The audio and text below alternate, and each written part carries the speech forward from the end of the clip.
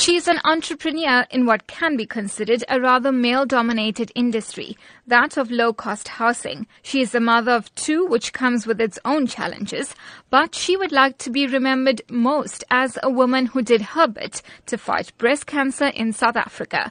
For Sue Moodley, the reality of cancer hit home a few years ago. My personal journey, I lost my mom to breast cancer 6 years ago. It's not an easy disease. I think most South Africans are actually affected by cancer as such these days. It affects a lot of families. It's really an ugly disease. And especially for a woman, I mean, to go through a mastectomy, losing your hair, you feel that you lose your beauty. And really there is hope because early detection does save lives. I do firmly believe in that. She also went through a few breast cancer scares. I've had cysts and lumps, which I've had surgically removed as well. And that actually motivated me because when I thought to myself, here I am, I'm a business person and I can afford to go to a private institution and see the best doctors. But there are so many women out there that do not have that access. This is my fight song. Take back my life song. Prove I'm alright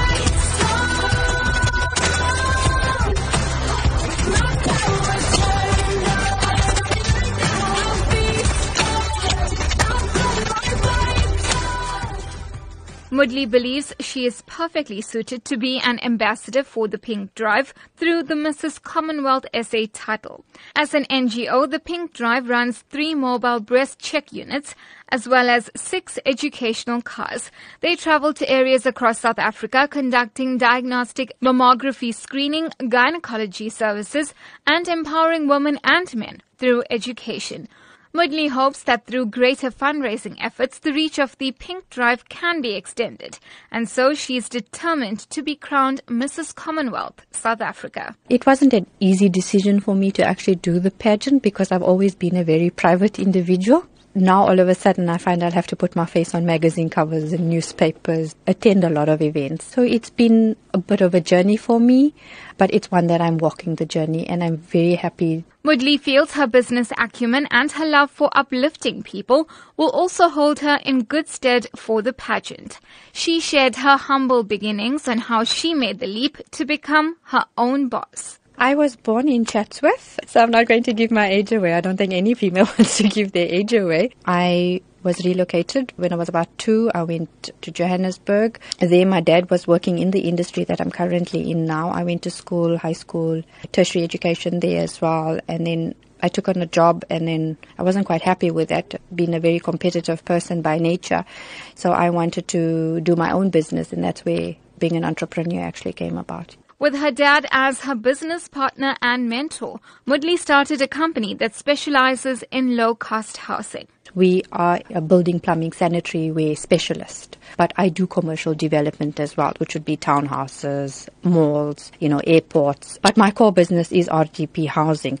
I think for me, just being on that social level, to socially empower people to know that they have access to a home. I was quite saddened by the Eldorado Park where people were actually having all these social issues with demanding housing. I'm trying my utmost best as a supplier to municipalities, to government, to civil contractors to try and get this ball rolling where we try and have more houses being built for people so that they have access to free and running water and sanitation and a home. For Moodley, balancing the many tasks as a mother and businesswoman is all in a day's work. It is very, very difficult, but I juggle it quite easily. My day starts at 5, sometimes 4 in the morning, and I run through with it till about 10 at night. For me, when I wake up in the morning and I go out there and I do something, I know that I am contributing to society as such, to my fellow humanity. That for me is what drives me every day, is knowing that I'm doing something to make South Africa a better place.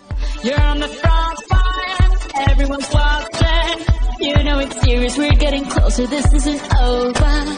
The pressure's on, you feel it, but you got it all, believe it. When you fold it up, oh, and if you fold it up, samina, mina, sangalewa, 'cause this is Africa. Samina, mina, waka, waka, samina, mina, sangalewa, this time for Africa.